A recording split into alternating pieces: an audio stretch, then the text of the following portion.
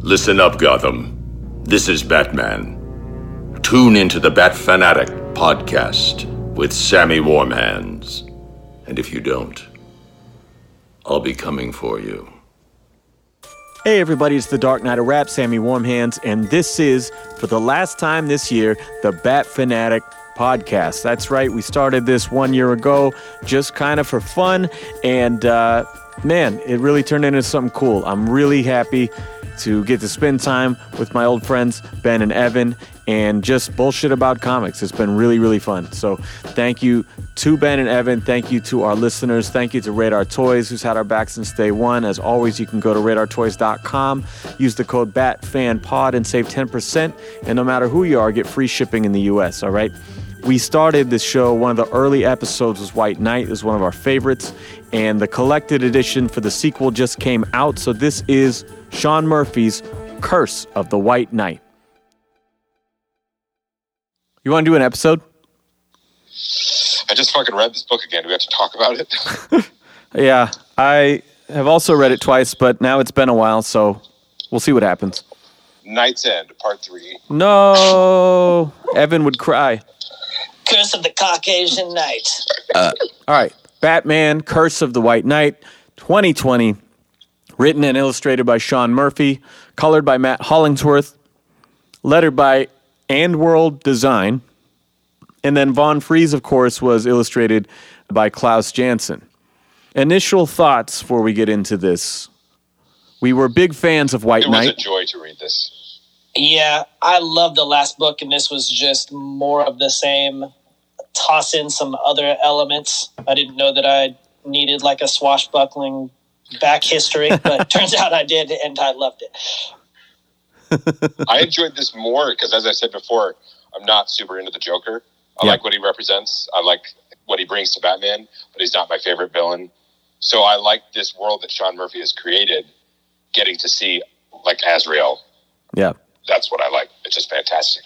This freedom that he's been granted to like manipulate this universe in a way that nobody has before. Even Azrael is a bad guy, not a good guy who acts kind of bad, and just like changing everybody's roles or even who Bruce Wayne is as a person and stuff. Just everything. Like, cool. Just rearrange all of that. It is critical. It's not critical. It's so awesome to look at. Yeah, I think what's cool about Sean's work is that, you know, with White Knight, it's pretty clear right out the gate that like, oh, wow, this is a really original take, you know? Yeah. It's got influences from all over the place, but that is part of the charm, is that I'm going to take this in a new direction, but also for my own satisfaction and also to prove to you, you know, that I have the pedigree here. I understand this world. I remember saying when we read Noel that I thought it was cool that Bermejo had read The Christmas Carol and thought that he could make a Batman story out of it. Yeah. And similarly, I like that Murphy is clearly super familiar with Batman and the mythos. And all that does is like turn his gears and create like, oh, what if I had the freedom to do what I wanted with this universe? And this is what he comes up with. Well, apparently the pitch for this, because I listened to him talk about it on his podcast, and the pitch for this was way different and way more ancient history and was supposed to be like, all right, so Batman, but it's Castlevania. And just so also acceptable. So there's like little bit of that, but for the most part, I'm glad he took it back to the main universe, because here's my first note. Opens with, quote unquote, Laffy Arkham in a sword fight in 1685, and I am immediately concerned. Yeah, I was too.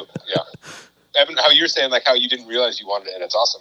I feel the same way. I grew to really like that over the course of the story. But starting with that, I'm like, oh, is it going to be 100 pages of this before we get to it? That's like my, I don't like the future stuff. It's like, I don't want to watch Pirate Batman. Yeah. Unless he's wearing a Pirate Batman costume. Maybe then I'm on board. But you could only think that if you hadn't seen any of the other cover art or anything like that, because you have covers that show like a robotic Asbat suit looking like tougher than ever. I don't know how a person would take that as anything other than like some odd flashback. Plus, I like the way that it segues to, you have your like little Arkham Manor cliff silhouette action. And then immediately, like the next one is just like the scenes in a movie, like no fade away, boom, image transfer, updated location. I do like that. Like it's just a couple page segue. Gotham dominates everything now, or before it was just the castle. For sure. You have this swashbuckler Edmund Wayne character, which is like Zorro, which is like the Mask of Zorro movie that they watch. Yeah. Additionally, I just watched V for Vendetta, and you have this like Edmund Dantes. What's the character? Oh, Guy What's Fawkes. he based on, though? Okay. Guy Fawkes. I forgot about that. Okay. I was like, Zorro? I don't... Yeah, Guy Knives and Guy Forks. Previously, I knew how to say that guy's name. I don't any longer. Don't hold me accountable for anything. But you were halfway through a point, though. Yeah, anyways, the whole swashbuckling fencing aspect is a thing in V for Vendetta, and they watch The Count of Monte Cristo. That's his favorite movie, and that character's name is Edmund Dantes, and this character's name is Edmund Wayne. Ah. And because, Sean Murphy has read and watched everything, it's not a coincidence. Yeah, definitely. Yeah, I'm sure. All right, so we get to Arkham Asylum in present time. Joker stabs the warden, who is there of his own accord. They never really explain what he has on this guy to make him cooperate, but... They're lovers. He works for the elites also. He goes to grab something from his old cell for, quote, my final act, and escapes. Again, he's cooperating. The guy is helping him escape. And then he's like, well, no one's going to believe this. And then stabs him. Like, we got to sell this, okay? Awesome. Bruce finally reads Alfred's letter that was kind of the closing piece of White Knight. And we go through that again, and it's sort of the underscored, there's no strength in being alone, And again, this story continues to show the issues he has with the Bat family, And in the end of it, he leaves him something, and this leads him into the floorboards to find this diary of Edmund Wayne. The thing I don't understand here is that at some point mentions it's unreadable because of its age, and he has to restore it to do so. But then also, Alfred has it and knows what it says. Maybe Etrigan the demon read it to him. There you go. Before giving it to him. Oh, from the past. Yeah, they don't say why it's so unreadable. They just make it seem like it's an old document, but maybe something happened. Yeah, exactly. Yeah, Alfred spilled. Yeah, son of a bitch. So yeah, it actually got worse between the time when Alfred read it and Bruce getting to read it. I think it's possible, unless I'm just completely missing it, that Alfred didn't read it. He just took Jason Blood at his word that like this is something Bruce would need someday, and then he put it away safe. Yeah. Didn't read it because it wasn't for him. Yeah, that could be. I'm picturing like young Bruce, he like spills his sippy cup as a kid or something like that, and he just fucks up all that stuff. Son of a bitch. They start a little imagery thing early on with this, and maybe it was in the last book too, but Bruce, when he's being Bruce, casts Batman silhouette shadows on the wall. I like that. Cool. They did that with Harleen, where she's walking into Arkham for the first time as a doctor, and as she passes through the gates, that's her shadow on the ground, is with the mallet and the jester hat and everything. It's pretty cool. That's cool. I like how Batman and Gordon are investigating Joker's escape and actually find a skeleton in that old cell when they're trying to figure out why he went there. And they do the setup of the what's that say on the wall? I don't know. Somebody rubbed it off or crossed it out somehow. Bruce sort of is admitting to Dick back at the cave that he fucked up. And, it's time to hang up the cape and cowl. Batman loves revealing his identity in these books. He wants to be done, and he wants everybody to know who he is and stuff. The amount of times they do that in this story is definitely on my cons, yeah. quite a lot. I like generally the detective part of Batman is more of a modern day detective kind of stuff to me. I like, because this is sort of rooted in the past, that it has like slightly more archaeological detective aspects to it. The unearthing of skeletons and the old documents and mini treasure chests and stuff is cool. Examining and investigating ruins. Yeah, exactly. Scuba diving in a lake that didn't used to be there and stuff. I like all that. When they introduce the last character here, that's Jean Paul, and he's in much different shape than the guy we knew in Nightfall.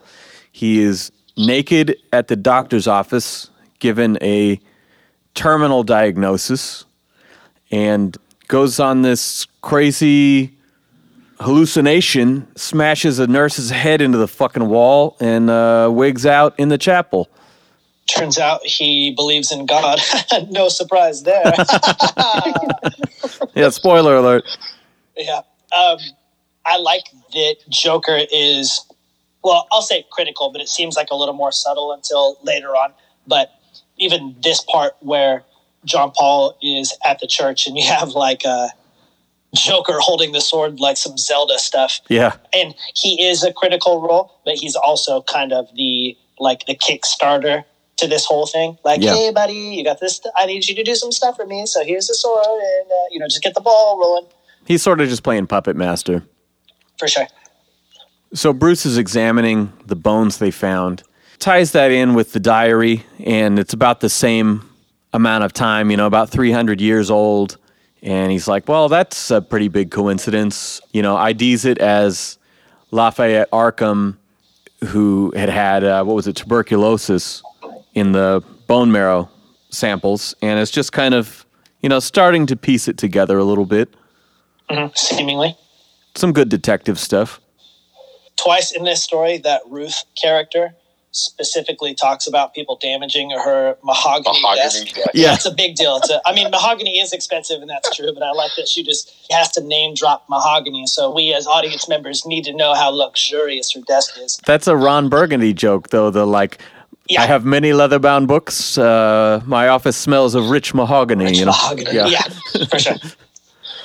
I find Joker, I was cool with his redesign in the original one, but probably because there's less Jack, more Joker in this, and he spends no time on a scooter.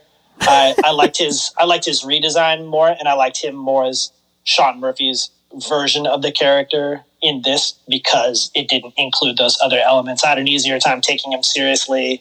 I liked the depictions of his face, and I liked the close-ups and a lot of the, shifting face sometimes. I just liked him more in this book. When his clothes, his outfit, and the White Knight, I kind of had the feeling that maybe that was just like what he was wearing that day. Yeah, suspenders, clearly is, this is Sean Murphy's Joker. He wears a Batman t-shirt and suspenders. That's what this character looks like. That's his costume. Especially in that first, he goes and he talks to Ruth. She talks about the mahogany. He's got his feet up on her desk. And I like that profile a lot. You're getting more detail of him. It includes his long-barreled revolver, some Joker elements that we do know, but he has this really distinct profile. And you're right. This is the costume that his version of the character wears. But before I thought it was a little silly because of the inclusion of the scooter. And this time I just thought that it was cool and different because the other stuff made it childish in the last book. In this one, I just thought that it was an interesting take on it. Yeah, I really like practically everything about the artwork in both of these. Yeah. I really have loved his style from the first cover I saw, I think. It just works really well, especially Joker's just lean, pointy features and stuff, whereas a lot of people can make him look inhuman. He has all of those things, but still it looks pretty believable as a person, He has the nose profile of the animated series with the long and the sharp. And then a lot of the stuff that Murphy does with his eyebrows, eyes, forehead, mouth reminds me of Joe Madureira and his propensity to make not unrealistic, but pretty exaggerated teeth. And there's not like a lot of symmetry to them a lot of times. They're specifically like, they're uneven, they're kind of sharp, they're edgy looking. And he does a lot of stuff like this where Joker is yelling and you're getting like a lot of awesome mouth and tooth details. A little messier, a little more realistic. Messier, yeah. Mm-hmm. Well, I like too that in some of the later scenes, jumping ahead, just when you see the mix of Jack and Joker at the same time, again, it's exaggerated, but like you can see the way his mouth is contorting on the Joker side. And you can go like, okay, I could see how the Jack Napier side could contort to that. It's not so much like some of the stuff we look at. We're like, what human could possibly have a chin that long and lips that wide? Yeah. It looks like, oh, I can see that. I can see a human. I see their face doing that. You know, who should get to play this guy is Milo Ventimiglia. You know, he's got the sort of like one half of his face does a different thing than the other half of his mouth, you know? Like, that'd be perfect. It's just like droopy. I'm not joking. He's a great actor. I could totally see him as a Joker. It'd be great. In those later panels, too, it's cool that you get like the Two-Face Joker. You get to see them both simultaneously. I think Joker in this just feels a lot like Two-Face. He has a lot of Two-Face stuff in his character. Well, and Murphy said that was one of the criticisms of the first series was that, oh, you just made Joker into Two-Face.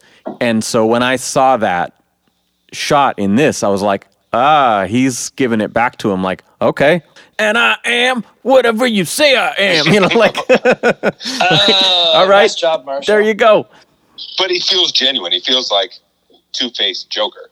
He doesn't feel like he just took the Joker and made him Two-Face. He still feels like the Joker, but with Two-Face personality stuff on top of it in a good way. Yeah, it still works. It seems different too because Harvey never was Two-Face when he was Harvey, and there didn't seem to be like a lot of struggle. Then you have the accident or whatever, and then he actively is both of those characters. In White Knight, you have a Joker who like sort of transforms between the two. Like Two-Face never does that. He actually like totally switches his look back and forth. Somehow he's like morphing Rorschach style. I don't know. And then in this, he is struggling against the two characters, whereas Harvey doesn't seem to me like they exist at different times, but they don't really seem to like be butting heads to me. That's because you're drawing on Batman Forever as your prime Two-Face. That's what I was going to say. It's like, and that's all I'll say about that. If we had done more animated series in Two-Face's origin there, which was the first thing I ever saw him in, because he wouldn't have been on 66. But he was in therapy prior to that because he did have this other side, you know. Yeah, I think there's elements of him having some kind of rage issues and that kind of stuff in a lot of like Harvey Dent stories. Yeah, even in The Dark Knight, I mean, he flips out on that guy, Thomas Schiff, and pulls a gun on him. And, you know, he's not going to go through with it, but you can see he's already losing it a little bit. And I didn't see it as much in the first book, but it's more to me because both Jack Napier and Joker exist so much in the story that you just can't deny when one of the prime characters in this universe is somebody with a split personality, one side good, one side kind of bad. Yeah. You can't deny the parallels there. But again, it's like all the stuff he does, it doesn't bother me, and it feels like an interesting reconfiguration of it. It doesn't feel like he's being lazy. Yeah, it works. Just reusing it. I'm just not seeing it, guys. I don't know what you're talking about. So then we get another ancient history flashback here where we're world building. And sort of to sum it up, Bakar is sent to Gotham by the order of Saint Dumas to take over Arkham, to take back the Valley, Gotham Valley. He needs a rightful heir. And so that's why he brings along Edmund, because the Waynes lineage in Gotham Valley. But I guess what I don't understand is that he takes Edmund from outside of Gotham Valley into Gotham Valley. How are the Waynes here if the manor is not in the valley?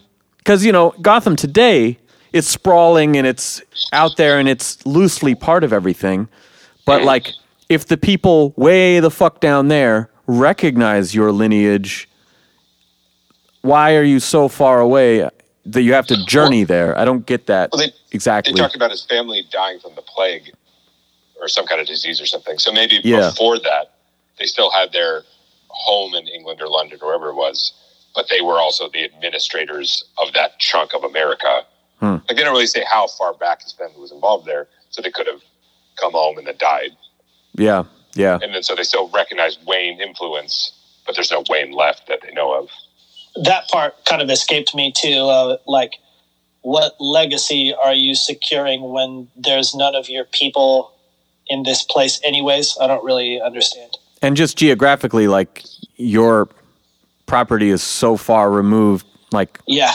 So yeah, I wasn't quite connecting those dots.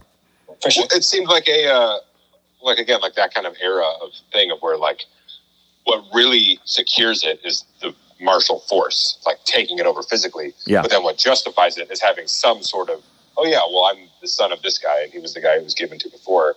So now that you actually physically control it, that's how you get the government to recognize it or to go along with it. Like, I just murdered a whole lot of people, but I got this guy. I'm Wayne. Yeah, he's a Wayne. I got this guy. Yeah. I stake a claim on this land. I've murdered everyone. It's mine now. Acknowledge me. And then back in present time, you mentioned Ruth, and her first appearance is actually confronting Bruce in his office, saying, do what you do, but keep these, big ticket items out of your cart, so to speak. Like, let's leave these other clients of mine alone.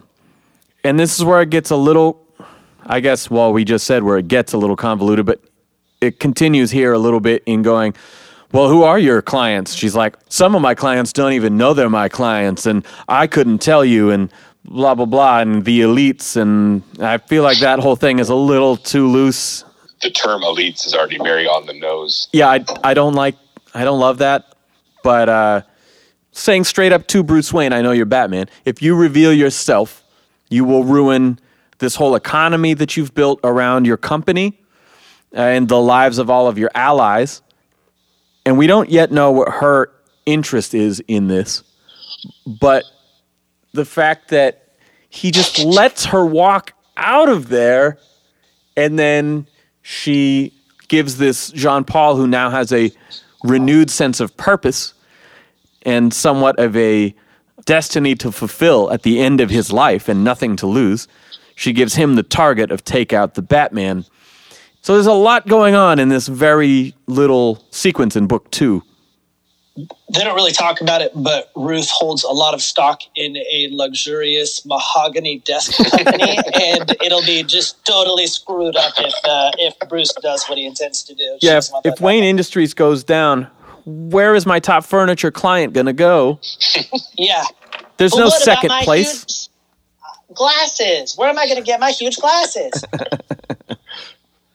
I kind of have the feeling with that because it's like the first book was extremely dense too. Yes. But it doesn't bother me as much in this one, I think, just because of the content of what it is. For the first one, it's like people going on and on about like the Batman Devastation Fund and the nuts and bolts of Gotham, like business and city government. Where this just interests me a little more because it's like more of the backstory stuff, more of uncovering something interesting, fundamentally interesting. Yeah.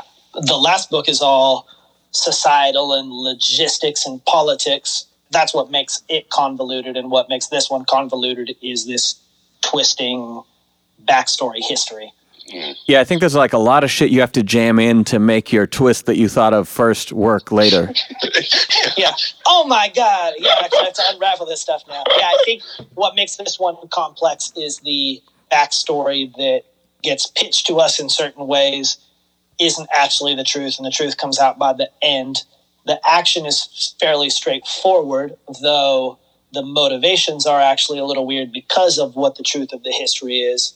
And then otherwise, the stuff that makes it complex is just Batman reconciling his effect on Gotham and what he should do because of the impact that he's had. Yeah.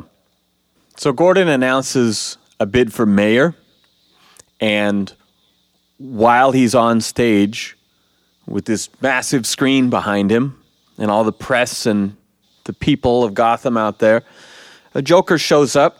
I think he's got his 2 or 3 foot revolver that he's got a gun. he had before and puts Barbara's picture on the big screen with the side-by-side of her as Batgirl. This I actually really like, and I think is a great way of driving a rift between Gordon and Bruce, and now Barbara and her dad, and sort of just everyone in that little world is upset by this. I just appreciate that scene because that was one of my complaints about White Knight was that how does he not recognize his daughter? Yeah. She has very little mask on her face, so that to make that a story beat, I really appreciate. Yeah. Yeah, Sean had to like cut some panels, but there was previously going to be one where Jim was like, "Oh, duh." He held his fingers up over her eyes. And Like, oh, no shit.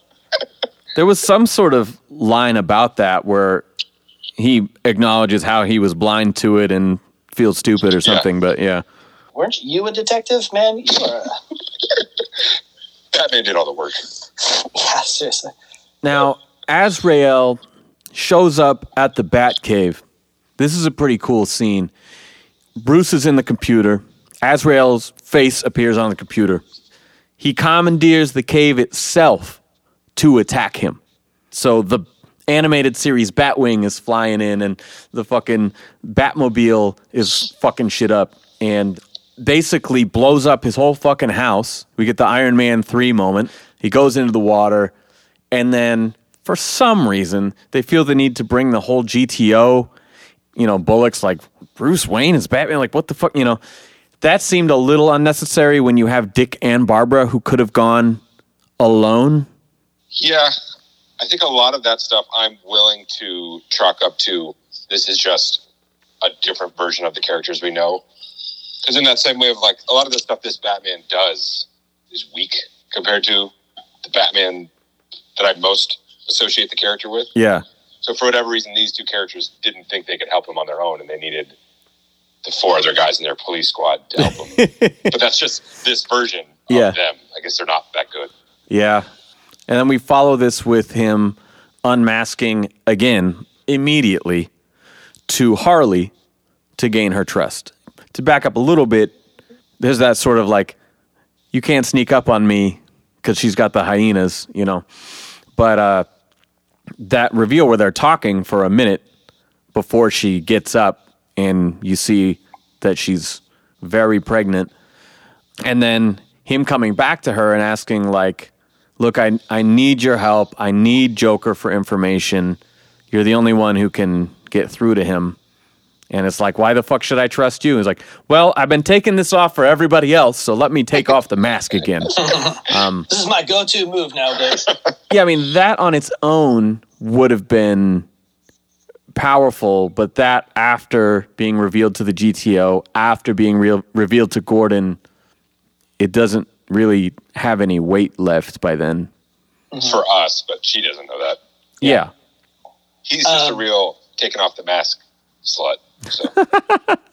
Take it off. Sure. Take it off. Like reveal fetish, something. Yeah, it's the opposite of wearing masks. He's been wearing stuff for so long, but now the real turn on is the reveal.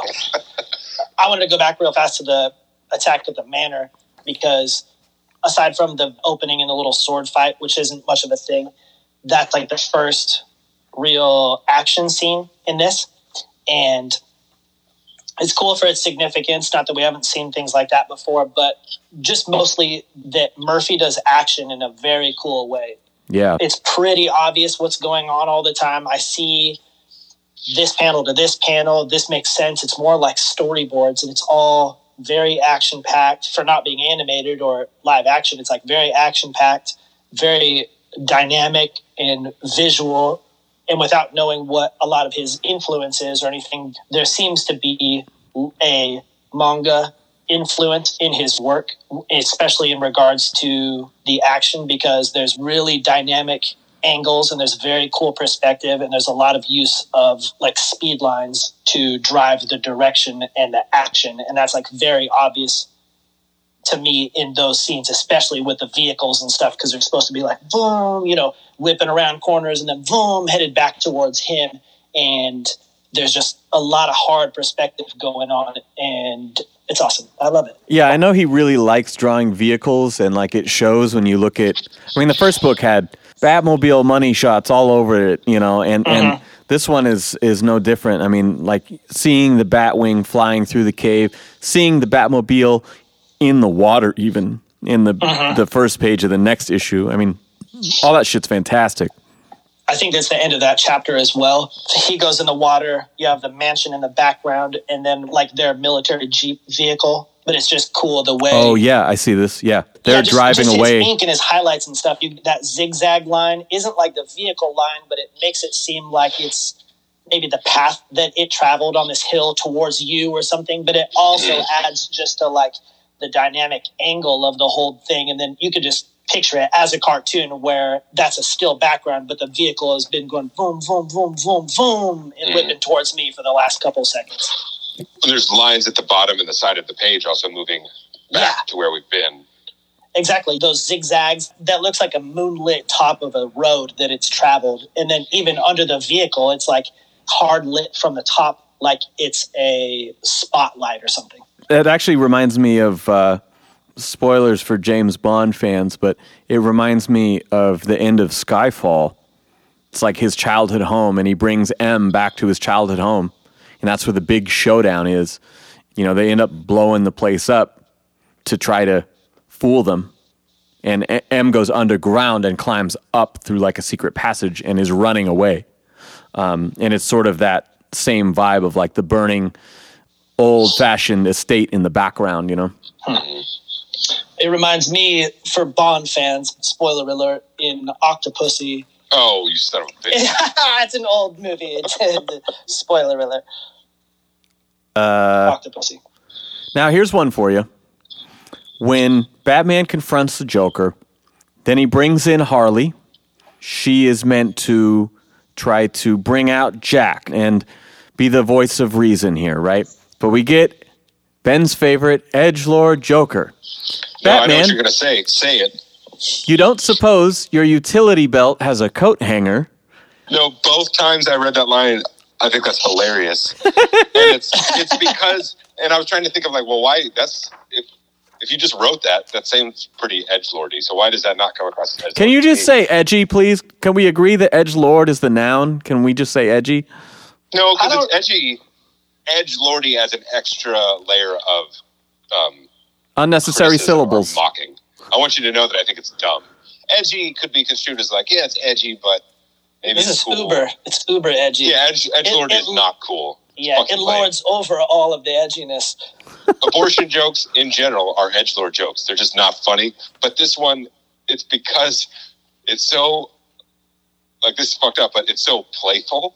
It's like, I don't suppose your utility belt with edgelord Joker would go, I'm going to get a clothes hanger and I'm going to abort one of your kids. Yeah, That's a bad version of it, but it's silly. It's like stupid and That's goofy. amazing. I thought for sure you would hate this scene. I laughed out loud. Oh my God. It's all about delivery. Yeah, it's the context and the delivery. It's extreme. Obviously, this is like an R-rated Joker, but it's still dumb in a funny way. Yeah. Abortion jokes aren't usually funny, but this one is funny, so exceptions can be made. I mean, I think they're great, but sure, whatever. To each his own. That should be the tagline for the podcast, the Bat Fan Addict podcast. I think abortion jokes are great. And give me a 5-star rating, please. Yeah. Gordon steps down. Montoya is named as his successor. And I like the dialogue there when she's like, what is this, some sort of diversity bullshit? And Bullock and everybody is like, dude, you think they're going to give it to me? Like, who's more qualified for like, you're the fucking one, You're the OG now. Come on. Like they did that in Gotham where Gordon gets demoted from captain and Bullock steps up or whatever.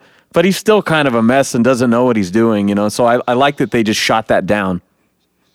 Yeah, it makes sense for her to be Gordon's successor, especially in this universe, because in like regular Batman universe, I never saw her as a character that was that important. More so in Batwoman. Because they have a relationship. Yeah. But even that's relatively modern, isn't it? That's only within the last 10 years or so. Or As far as I know, yeah. I think it was New 52. I like that Bullock is smart enough to know that he's not qualified. Like, he's not a good fit for that job. Like, are you kidding me? That's not what this is. Like, look at me. I don't want to do that. I can't do that. Well, and also just think about how horrible that job is. Because, like, yesterday, Biden gave his big speech. And, like, for whatever your feelings are on the subject, 1% of me was like, who would want this job right now? Like, oh my God, no matter who it is, you're going to have a lot of pissed off motherfuckers, you know? And so you think about Bullock going, I ain't fucking touching that. Yeah, that really seemed to play to his strengths of managing, delegating, assigning responsibility, but then taking responsibility when things go bad. Yeah, no. It seems like a Bullock thing. Nobody's going to want to do that. Donuts, but not having any napkins around to wipe your face with. Always having food in your hand. Yeah, he kicks butt at that. Well, and in the next scene, Bullock actually gets shot. Azrael is in the shadows, and Gordon talks to him as if he's Batman, because he's used to being crept up on by some dude. This fucking fetish freak. Yeah. And Gordon actually gets run through with the sword. It's a pretty powerful scene. We see the slow motion cigarette or toothpick or whatever falling out of his mouth, and he gets thrown over the fucking rail, lands on trash. You like that. Yeah, I thought that was an Easter egg, actually. I thought that was his Keaton impression, and I liked it. And then there's a big shootout because Azrael has his hired guns with him. How dare you? They are not hired guns. They're part of his band of brothers. Yeah, but they're... Yeah, professionals, colleagues. He's not paying them. They're just on his side. They're brothers in arms. Okay, but they're Nightwing and Batgirl to Azrael. You know what I'm saying? Like, they're not on the cover of the book, okay? I'll put it that way. Do they also believe in our Lord and Savior, or are they just friends with Azrael? I think they're just friends with Azrael. Yeah, that's true. Well, when he has the hallucination at the beginning, Gabriel, she's like, don't fight it, just give in. Is that good advice? Definitely. You're naked. You can take him. Go for it. Oh, man. Now, I like in that scene, though, because that's the first time we had in this book the old school draw the name out in cool letters. When you get to hell, tell the devil that Azrael sent you. oh, yeah, and it looks like the title. Letters. Yeah. Yeah, I love that. They do that in the back of the book, too. I don't know what your guys' versions are like, but on the covers with the individual characters, then they also have like a unique font. It, you know, shows their name as a title, and then it has a cool lettering to it. I like the character covers. Yeah. Book 4, this is probably my favorite part, I think. The way that book 4 opens, it's sort of cut time, where it's the flashback of Barbara getting picked on as a child, and Gordon kind of coaching her and like, hey, don't tell your mom, but I know you're like me. You're a fighter, you know, and we have the scene of her running into the hospital and then of her running, I believe, at school. It's just devastating the way that this plays out. Oh, yeah, she's running out of the hospital. You realize when you see everyone's bowed heads and Batman is running in that he didn't make it out of the operating room. That was just so powerful, both her whole thing and Batman just in full costume hugging this dead guy on the gurney that we've seen in every incarnation go through all this shit together. I mean, that was really... I admire them for committing to it, and it really hit home, you know? It's a lot, too. I think that we are all reading the collected versions and didn't read the single issues. Not that somebody passing it away at the end of an issue is a new thing, but just the significance of that as a character, and then that being the end of an issue, and then starting the next issue with the flashbacks. It starts off with such emotion. The last one leaves you in such a place and like, holy shit, and kind of sadness. But then the next one starts out with the real Barbara family history sadness, and it's just a lot right off the bat. And I think that that's really, really well thought out, because most long-form storytelling would tell you to divert and drag out that cliffhanger, right? Because a lot of them, if you're watching a TV show and they end with some big reveal, the next episode might start with something entirely different and like another subplot that you've been working on, right? And make you work up to that thing. But they know that this was so big, you have to just fucking address it right out of the gate. And so what better way than through his daughter's perspective? And fuck, man. And following that then, Batman sort of collapsing, holding Jim's body, and then Bruce coming home where he's now staying, and he's telling Leslie Tompkins what happened, and he collapses on the ground. He's on his knees, and she's holding him. They really let you just feel the weight of this through and through, and I love it. You know, I really, really felt it. Just the panel composition of the page with Batman holding Gordon. Because the entire bottom right is just the shot of him holding him. And then the panels leading up to that almost look as if they're falling down. Because it's kind of the whole, like, it's unraveling and it's falling apart, leading to that one shot that dominates the whole page. He gets pretty creative with his panels in this. You have the picture with the operating table that he's on, and you have operation machinery, all those implements kind of directly around him, like pretty heavily shadowed, but then everything behind it is just like straight up solid blackness, again, with like the hard directional spotlight. That's very dramatic. It's interesting looking at this operating room scene because I think back to Nightfall. It's the start of one of the issues where you first see what became of Bruce after Bane breaking his back, right? There's that great shot where it's just a black void. Alfred and Dick and I think Jean-Paul are kind of standing around this hospital bed under a spotlight. You know, and it's just front and center and everything else around it is black, and it's a beautiful shot. And this one, like you're saying, everything is sort of askew. You get Barbara running past Batman out of the hospital, and the next panel is sort of crooked and below, but not fully below. And then there's a close-up of Batman's face, and all the panels kind of intersect. And then you have Batman run in, and that one is so far removed from everything. It's in the black void of the OR, and it's tiny and it's askew like the others. I mean, you're really right. I didn't acknowledge the composition of this, but it's so different than what we've seen before, illustrating the same point. Yeah, it's more like the page itself with the other lead-up panels just separated from it near the top, and the rest of it is like the underlayer of the page. When you were talking, Sam, too, it was an interesting thought to me that to have that kind of secret identity thing going on. Yeah. I mean, the whole time Bruce has been taking off his mask like he's dropping his pants or something, but he's a flasher. Gordon, yeah, You do that. I do that all the time for everyone. Yeah, all the time. I mean, if Bruce is like me, then yeah. Why should I trust you? Unzip. Yeah. Oh, Does this look like the penis of a dishonest man? no, it's like half baked. Black ass. Why you know me earlier? Oh, yeah, exactly. Like, oh, Bruce Wayne. Totally. I recognize that dong anyway. Hey, no dong jokes. God damn it. Oh, that's a multi-billionaire boner if I've ever seen one.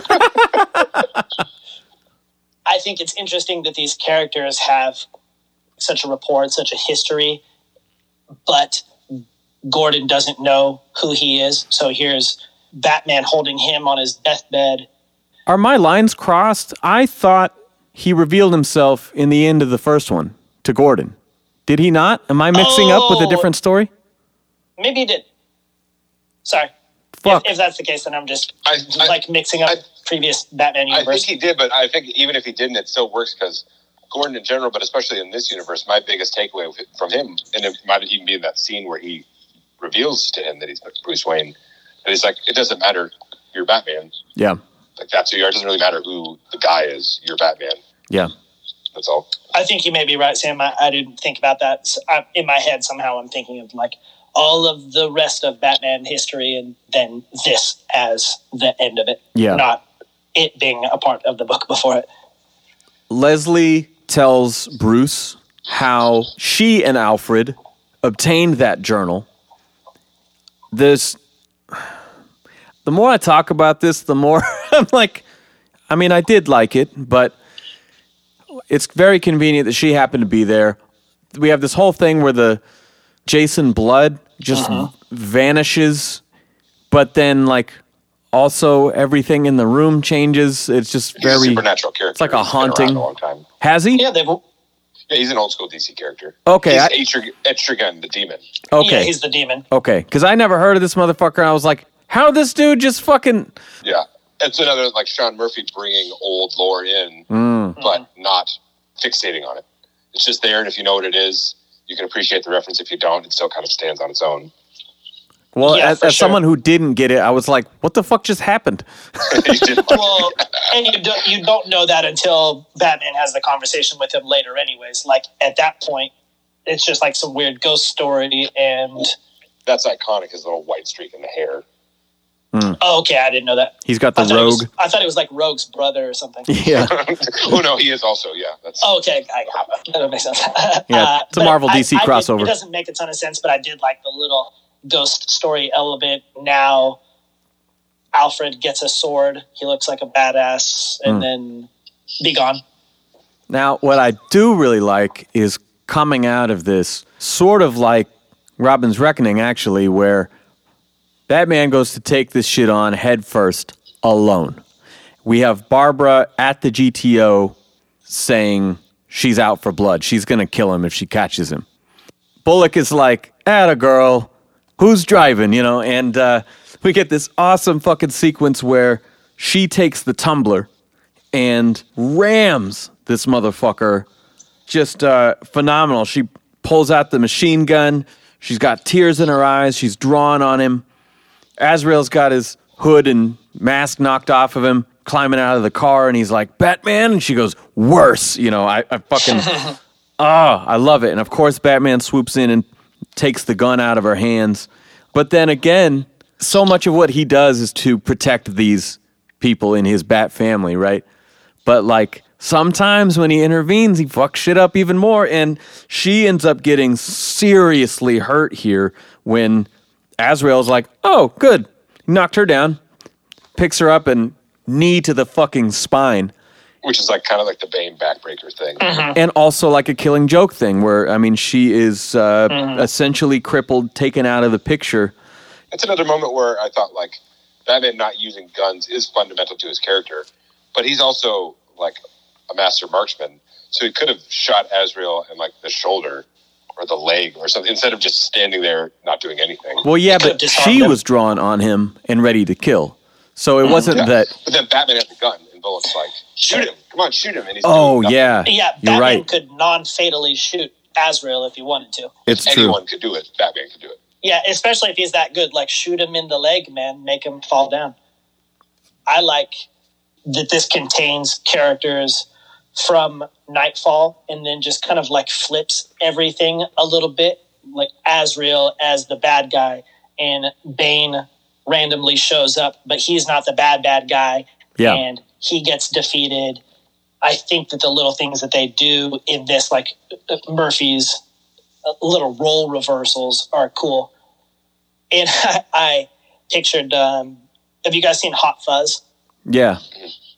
Like how that main character is like so adamantly anti-guns and stuff, but he's actually like incredibly good at them. So you have the one scene where he finally gets a gun like later on and he's like, okay, I'm resolved to use this.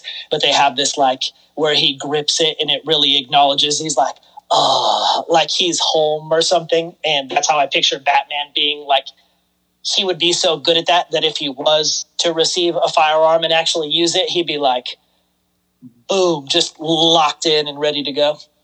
That's perverse, and I don't like it. It's Batman.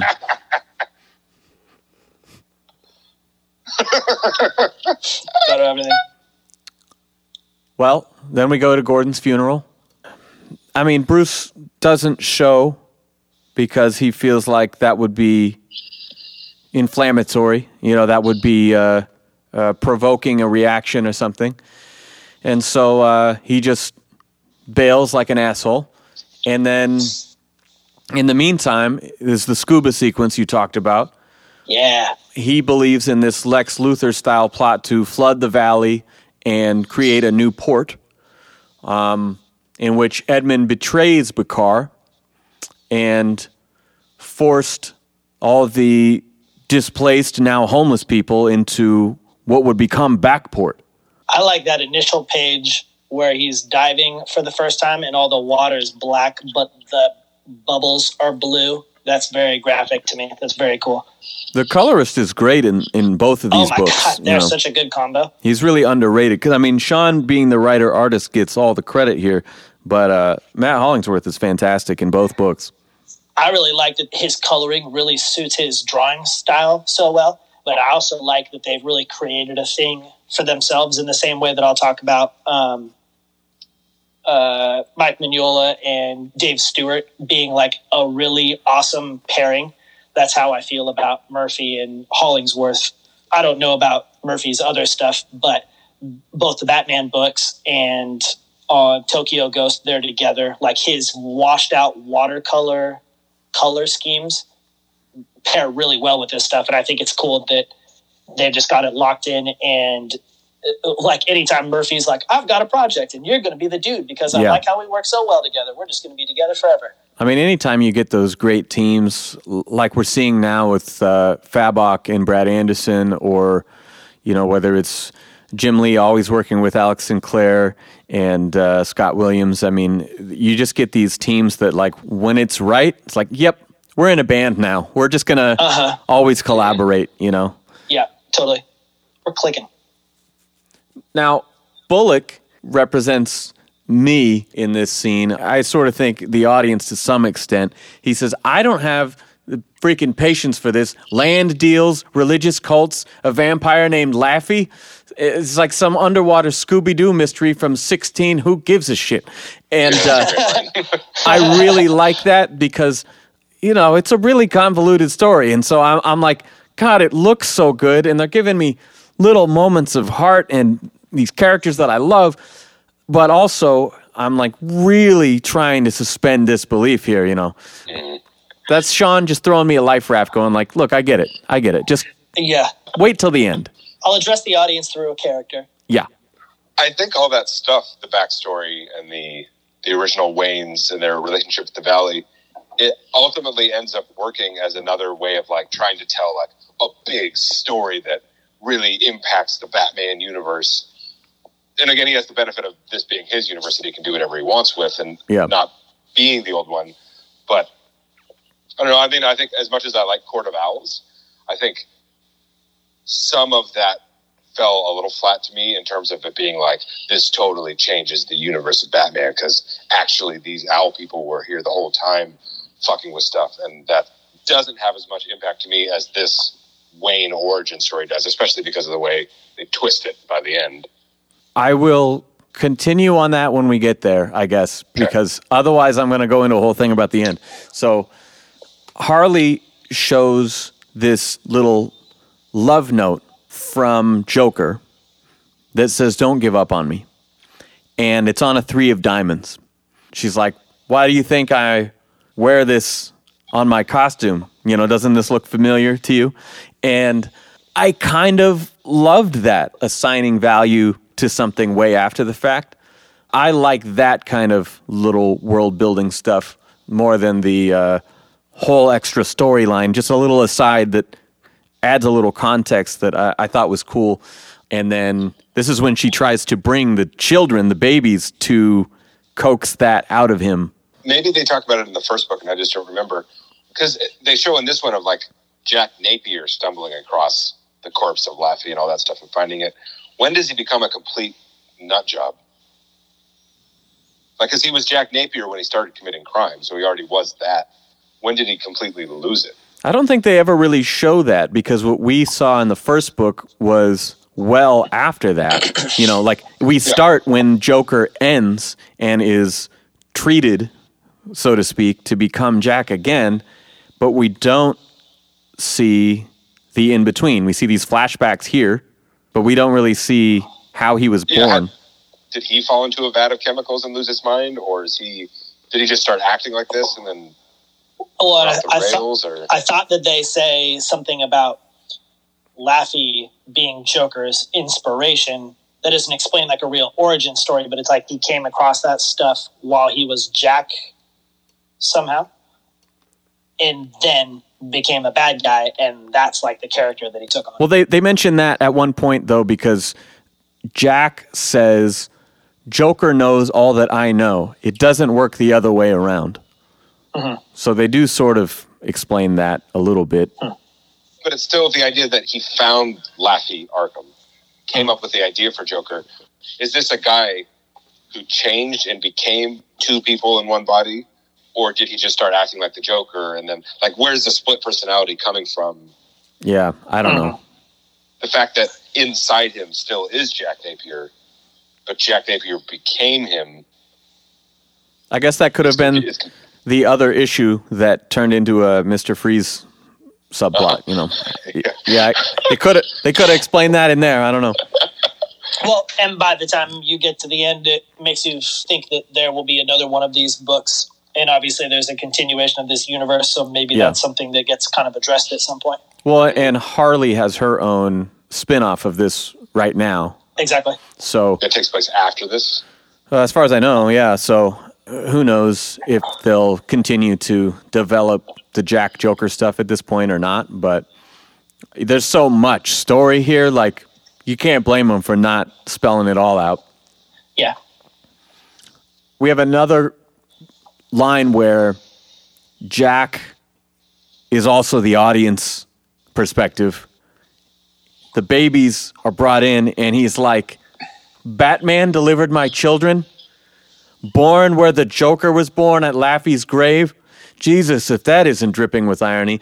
You know, it's like, look, guys, I know. It's a lot. Even at the very beginning, like, that sure is a big coincidence. Yeah. And then we'll just push that aside. We acknowledged it. Accept it. Yeah. I'm with him in this, though. That was a lot, too. Well, I'm going to take you with me. And then, labor pains. Oh, okay.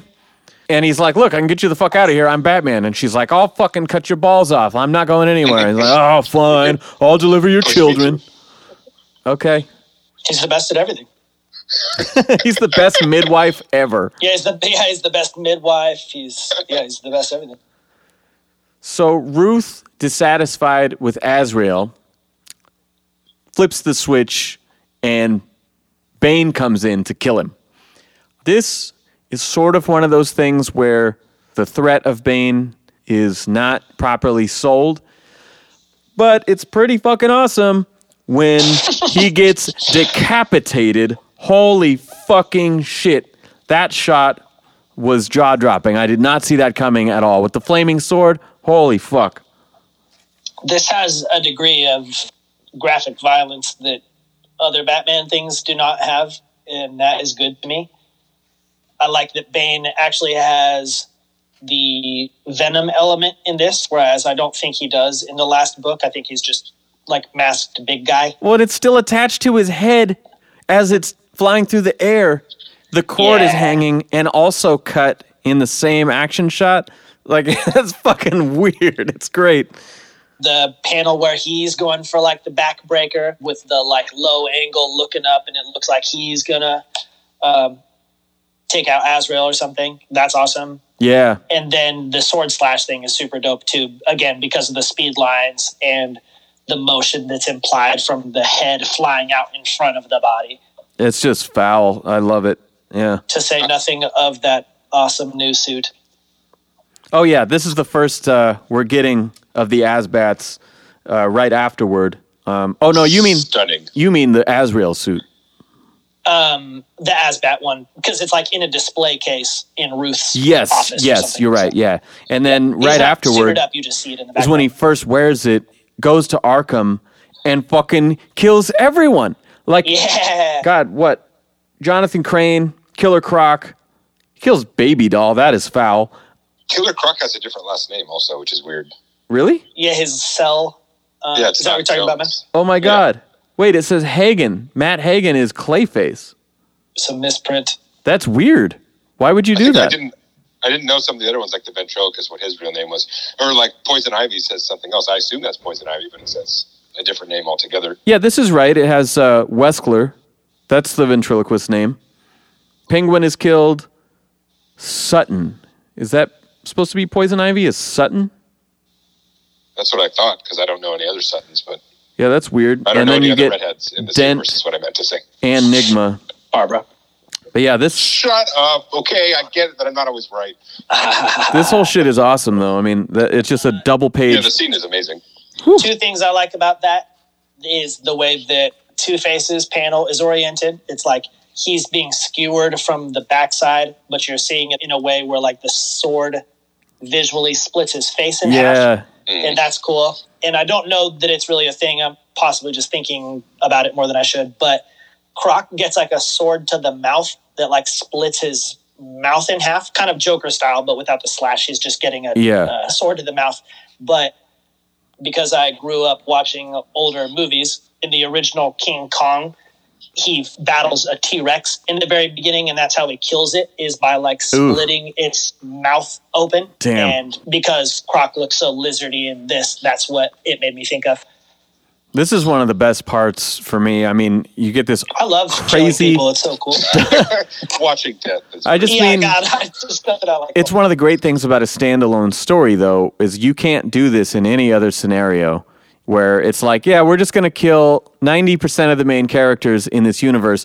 And this crazy 2-page spread, and then you turn, well, at the bottom, you get this big close-up of Joker, and he's like, oh, thinning the competition, are we? You know, and like, he loves it. And then you turn the page, and his answer is to like, did they just let you walk into this place or some shit like that, you know? And it's the Asbat suit, the flaming sword, a whole page of this in the firelit fucking suit. He says, I'm Batman. And that's the end of the issue. Holy fuck. Now it's getting good. I like because that condenses. Like, you could do this in the regular Batman universe, but it would be like a hallucination or ghosts or something like that. Where this condenses the whole idea of like, Azrael, he's like, I'm a better Batman than you. I'm going to solve this problem you've had for years. Yeah. You have all these weirdos. I know how to stop them. I'm going to come here and kill them with a sword. In that way, he is the Azrael from Nightfall. That's funny. It's funny, too, to think that if he's continuing this stuff, like the way that it looks by the end of the book, that means in his future universe, all of these characters are dead. So what does his future storyline include? Yeah, really. It's Cavalier, the pirate guy from Nightfall. It's going to be a lot of deep cut. Yeah. Calendar Man's going to show up again. Yeah, there you go. It's got the Three Musketeers, and then there's a whole lot of that Catwoman Batman romance that you've been looking for, Ben. The little taste of Harley Batman romance. I'm always into romance stories in general, especially in comic books. So I would like to. Well, I want his Catwoman. Yeah, exactly. That's what I was going to say. Catwoman, Harley Quinn, Batman, love triangle. Oh my God! Now that's a 3-way. Yeah, that's the 3-way. But that is the talk about a trifecta. Wow. But really, like, how cool does Murphy's Catwoman look? Like, we haven't gotten to. I bet that's what he's like holding out for. Actually, I bet he's like 3 books in, Catwoman drop, because she hasn't been a part of any of this stuff. That's true. He's going to give us some hot Selena Kyle action, I think. Hopefully. Yeah. If there is a God. Well, back to what was happening in the story. Yep, everybody's dead. All the bad guys are dead. Blah, blah, blah. But then the next book opens, continuing with that moment. Again, they're riding the momentum, and he's like, they really just let you in here because you're dressed like Batman? And then he looks over the rail, and there's just a pile of bodies everywhere, and he's like, oh, I see. I wouldn't say let me in so much as I slaughtered everybody in this place. I also love that scene because it has my favorite, other than the coat hanger joke, the calling Mad Hatter Willow Ufgood. That's in, what's the... Is it Willow? Willow. Yeah, the movie Willow. He's the little guy. Yeah, he's nice.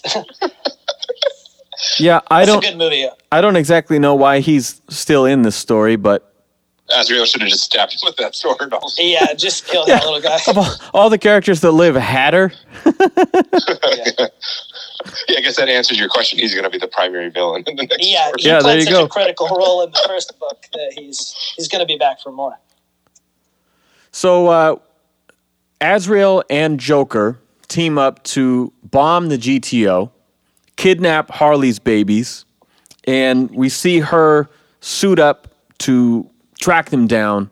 There's a great showdown here where Batman uses the tech against Azrael. He's like, okay, I see what you're working with here. He cracks the smoke bombs, thinking, oh, he's going to turn on the night vision or the infrared or whatever he's got, right? And then follows it with the flashbang. I thought that was great. This sort of side scene now where Harley is caught up to Joker. He's got the two babies like strapped onto his chest like a baby Bjorn or whatever. And he is basically trying to kill himself, but he can't kill himself. Like, I don't know. I'm really feeling the tension at this part. I really like the way it's all wrapping up here at the end. Mm-hmm. Yeah, compared to the slow burn of the entire first chunk of this book. Yeah, I think it's one where the first two books are so much just laying the groundwork. But once you get into it, it really does take off.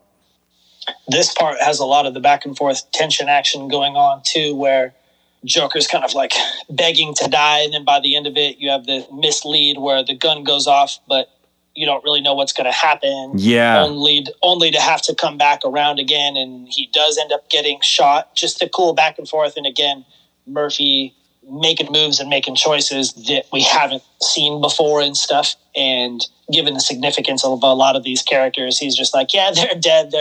I mean, how many people does he kill in this book? Yeah, quite a bit. A ton.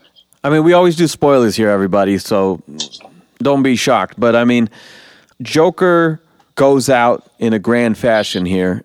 He shows up while Azrael and Batman are fighting to sort of twist the knife a little bit and drop some knowledge about the whole history here. This is where we see how it all ties together and says, you know, Bakar killed Edmund Wayne, saying that the graffiti they found in that cell was written in blood and said, I am Edmund Wayne.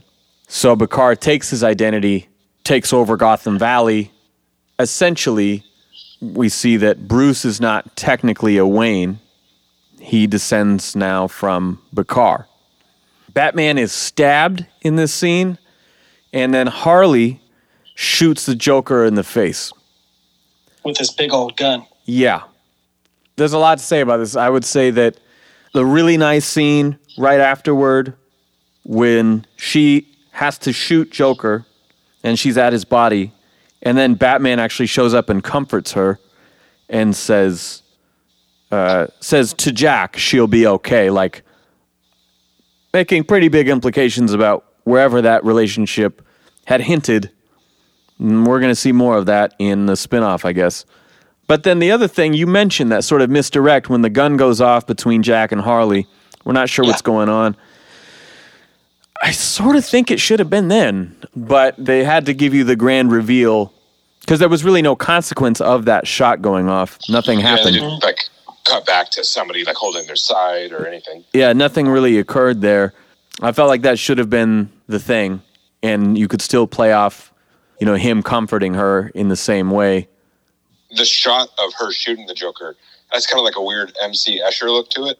It does. Because it looks like she's pointing directly ahead of her, but then when they show up from behind him getting shot in the head, it's like he's standing on a ledge that's up above and to the left. Yeah. And I can't be like a mistake, because again, they probably spent like a month making that page, but it just is weird looking. That's true, and the shot right above it, she kicks Azrael off the roof, and then she is pointed directly at Jack. That's when he says, you won't do it, you don't have the balls, basically. But then when it cuts, they're on different surfaces. So it definitely appears that they're on the same surface in the top of that page, and then it looks different when... Is it possible that it's just like that gun is so powerful that it launched him into the air, and it looks like... He has one foot on the ground still. Okay, yeah. His foot's on the other side. I think that's just like probably what Murphy should have done is made Batman and Harley on an even lower level, and then the angle of her gun a little bit steeper, whereas he's clearly on like a level that must be its hip height above her, but it looks like she's holding her gun out straight. Yeah. was just a confusing looking panel. I think that it's just drawing is hard and perspective is hard, and just I think it's just a rough one to pull off. Now, if they were two cars, considering all the rest of it, like how the rest of the stone and the stairs and the shadow and everything looks like, it's freaking awesome. It's just that part I think is a little tricksy. I'm just saying, if they were two cars, they would be perfectly aligned in perspective. Yeah, everything would be perfect. All the angles, everything. Yeah. For sure.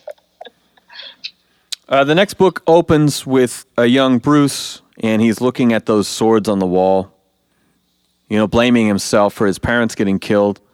And Alfred saying, well, look, if you think you can bring yourself to go to the funeral, then I think I can bring myself to maybe show you how to use these fancy swords, and plant the seeds of the Batman, which I really like. They do quite a bit of that stuff on the show Gotham, where they're showing a young Bruce being mentored and trained by Alfred.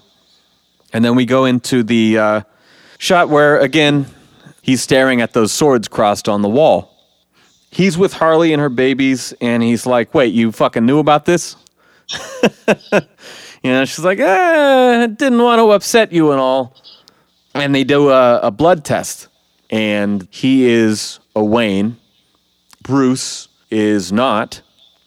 Ruth's files, as they go through her office, reveal that Wayne Corp was her biggest client, and that's why she had so much invested in him not revealing his identity. Now, for me, you mentioned the Court of Owls.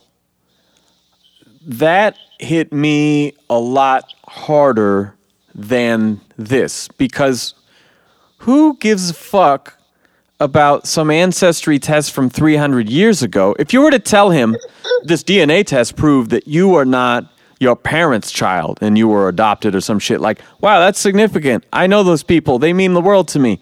But if it's like some deep fucking descendant from God knows how long ago, well, who gives a fuck? Like, my parents are still my parents, my family, everything I know about myself is more or less true. What do I care about this pirate fucking standoff from 300 years ago? I don't know how that means anything to him. The way I would look at it is that to a guy like Batman, who's obsessed with symbolism and honor and duty and doing the right thing by his family and making up for mistakes that maybe aren't even his, but he thinks of them as his or his burden to repair, that the idea that not only is he not a Wayne, but he is descended from the people that made the city bad in the first place, weighs on him much more than like the Court of Owls. And I love that book, but the idea again that it's just like this secret bad organization that's always been there, and he never found them, even though he's the best at finding things until right now. And then once he fights them, they're actually not even that much of a hurdle because they all get killed by their own guy, and then it's just a superhero battle. Like, I get what you're saying, but I think for Batman, the idea that he is fundamentally part of the problem with the city ties in with Sean Murphy's vision of Batman being a guy who's like, oh, being Batman is wrong. This was the wrong choice to make this whole time. Possibly done more bad than good.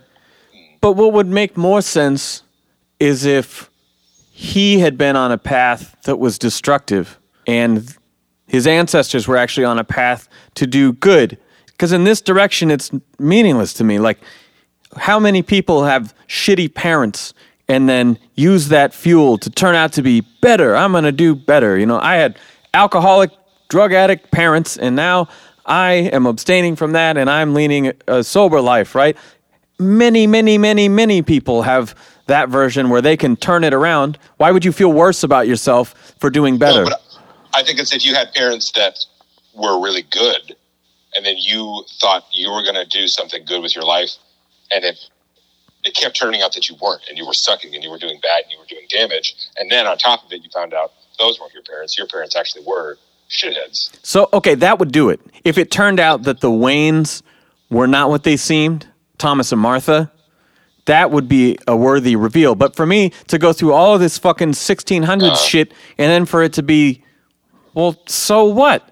Who's going to get mad at their Ancestry.com results? Like, no, who fucking cares? Because that's who he is. But that's what the other characters say to him. They say, but it doesn't change who your parents were. It doesn't change what they did. That's part of the story. But to him, the way he thinks, the way he is, that is part of it. Because he already is like, has serious issues with himself and the path that he's chosen.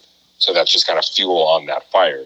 But the people trying to talk him out of it are saying exactly what you're saying. Your parents are still those people who did good. Yeah. I think that if you're the person who has belief in some religion or something, like your ego and your personality and everything that you are ends up being defined by some of these things, and you want to think that you have a solid foundation about stuff. And like Ben said, Batman is like functionally unstable. So if he's putting a bunch of weight on this stuff, all possibly misplaced, but if his entire character is based off like family and history and all this stuff, then for a person who's slightly skewed anyways, this could be kind of foundation shattering to him. That's how I look at it. But I get if that doesn't resonate with you because you don't care about Batman. It makes sense, but like in emotional terms, I just don't get how that would be at least an earth-shattering revelation. It might be something to contemplate and to keep you up at night, but is it really some big fucking like, oh my God, this changes everything? For Sean Murphy's Batman, yeah, I think so. The regular Batman that we're more familiar with, I don't think would be hit that hard by it. But this guy is not that Batman. He seems more emotional, more unstable. He doesn't seem quite as good at being Batman. This affects this version of the character. Yeah, I think Murphy's whole thing, he's not your ideal Batman, Sam, but I think this whole dude is having like everything about his existence being rocked in the last couple books, and this is just some extra stuff. Super far removed, obviously, but it's just another thing. Batman's not who he was, and he wasn't doing what he thought he was doing in more or less any form at all. You thought you were the heir to the city? You thought you were the defender to the city? No, you're the heir to the people who stole the city and started the initial inequality of it and put all the poor people in Backport and killed the real ones. That's your legacy. Yeah, for sure. If you found out that your like descendants in America or something like owned slaves, that doesn't necessarily affect you now, but it could really kind of shake your core values. And I think that this Batman is just affected by that stuff, especially in a world where, if this is at all connected to some of the previous versions of Gotham, like Gotham is very rich in its old history and stuff. And so this is like kind of terrible from the very beginning. I think I'm realizing the more you guys try to get me to come around here is that it's just me and my perspective on like individuality and the value that I place on that and how little I care about other things like nationalism or what your ancestors did. Yeah, and so I think it's just me that is missing the point here because I can only think of it in logical terms and it doesn't. But I mean, even that, just this character is like, he's super smart, but he's a fucking mess. Yeah. He's stunted. He saw some bad stuff as a young person, and now his brain is messed up. Oh, shit. That's what Batman's... Fuck, I didn't even know. He doesn't think as good as you, Captain Logic. I'm as scared of bats, so I think everyone else is as scared of bats, too. I'm going to beat people up because of it. Man, when you guys put it that way, it makes me really more excited about the character than ever before. I'm a scared of bats man. It's a me, Mario. In the same scene with Harley, he says one of my favorite lines, Batman's completely taken over my life. I can't even shake someone's hand without imagining 3 different ways of breaking their elbow. It shows kind of the Frank Miller influence in this of like, he's at this turning point of like going down that path of just being totally reckless. He's still doing the right things. He's stopping Barbara from using the gun and whatever, but it's showing that he's on the precipice of being like really fucked up. We already saw him lose it on Joker in the first book. And then he decides to just go public. He comes to Barbara and asks for forgiveness. And then he commandeers Montoya's like announcement, like, I am your new commissioner and blah, blah, blah. And he's like, shut up, bitch. The men are talking. It's terrible. And he commits to dissolve his company into a nonprofit, providing housing, schools, scholarships, all of these great things. A lot is really said in this speech. What did you guys make of this big move that he makes at the end. Again, I think it fits this version of Batman because both of these books have been showing that like Batman's awesome, but in this universe, it doesn't work. Even though I'm sure there's tons of people on an individual level who'd be like, yeah, Batman saved me. Batman saved my whole family. Batman saved this. In his mind, it's like everything I have, Harley showed me in the first book that there was a better way to solve these problems. And now I really have to take that last step and stop being Batman. I guess what I would say to that is that, again, you can say it's just within this universe, but if the premise of the first book was that Batman does more damage than good, and this is the big idea here, we're going to show you he's not necessary, but then he becomes necessary because, well, the guy telling you this is the fucking Joker, and he's still doing Joker shit, so you got to do it. And then in this one, it's like, no, really, though, we're doubling down. Batman is no good for anyone, and we need to end this. Is that the big takeaway from this whole universe, then? Is just that Batman doesn't work and we don't like it? I think so. Because I think of that first scene in White Knight of him driving over the roof. Yeah. Like that right there, maybe that is in line with some of the movie stuff, but like regular Batman wouldn't do that. That's the gimmick of regular Batman, is that he will always find the way to solve the problem or save it while rarely causing massive collateral damage and all that. Sean Murphy's Batman is not that Batman. He fucks things up. He's constantly breaking things and destroying things. Yeah. This Batman doesn't work. He's like almost all-star Batman, but minus the giggling and a little more eloquent. All-star Batman doesn't care. Yeah. Or like Dark Knight Returns Batman is like, all he cares about is the job. He's not even trying to like make it better. He's like, I just do this. Well, I don't care what happens. Granted, he wouldn't have the benefits of like the technology if he didn't have the money. But if this Batman wasn't rich, he would just be harming a bunch of stuff because he was so convinced that all the bad guys were bad guys that he needed to take out. But he would just be kind of a misplaced dude who was actually just destroying the city. Yeah. Well, I don't know, because you have a good point of saying like, this is its own universe, but it's supposed to be derived from the Batman we know. Yeah. But it's not. I don't know. That's what I feel like fundamentally it's not. I'm not looking for a takeaway anyways. I'm just trying to have a good time here. This is nothing serious. I don't want to marry you. I don't read all this expecting to learn a bunch of life lessons or anything. I just want. I think Sean Murphy wrote it with some kind of message in mind. Well, that's what I'm saying. Evan's going, why are you always asking me these questions about the story? I don't know. Like, it looks cool. It does. That's what I'm here for. So then he says, look, I'm going to hang this shit up. You know who I am. But I got to take this motherfucker down. I need everybody off the streets.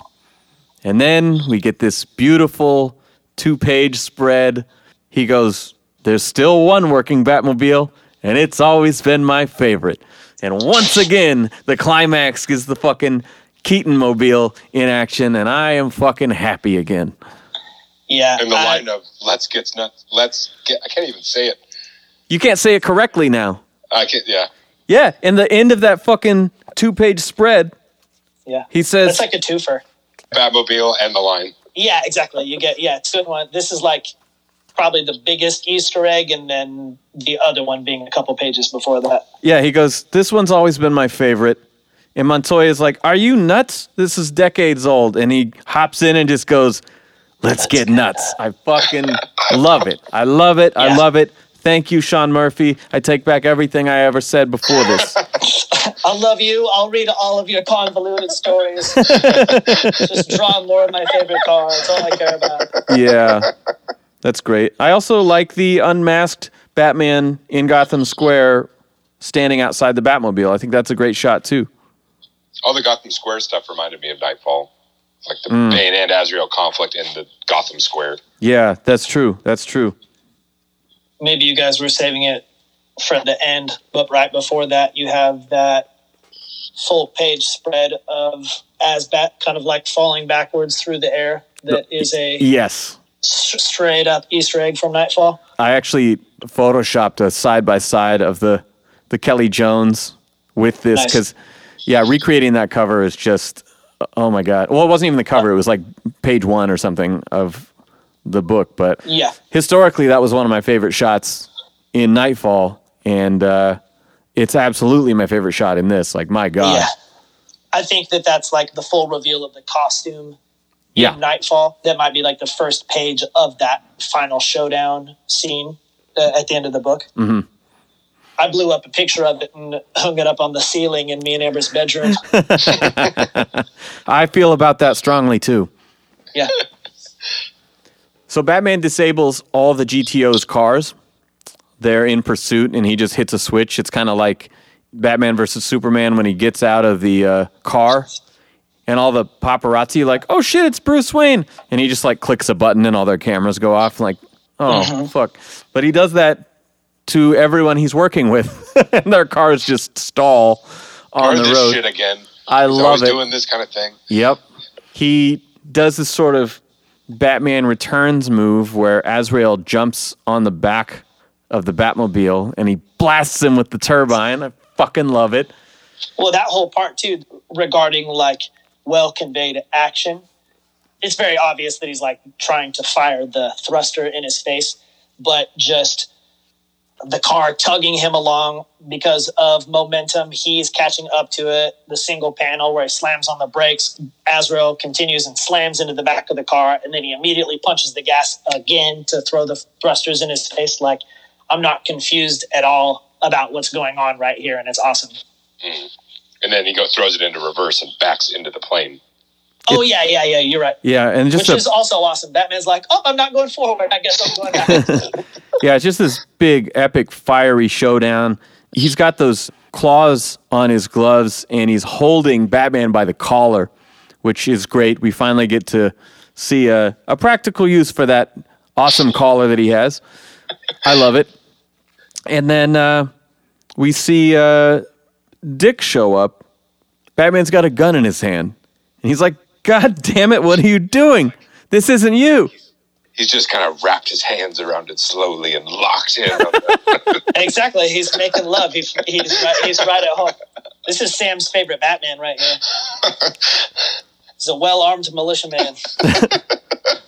I really like this scene. I mean, Dick is got tears through his domino mask, and he's like, you're my father. I still believe in you. And we both know who the better man is. No, Batman is telling him that he thinks Nightwing is the better man. Oh, you're right. Yeah. But he's like, that's okay. Still, don't kill him. Yeah. Nightwing takes out Azrael with his car.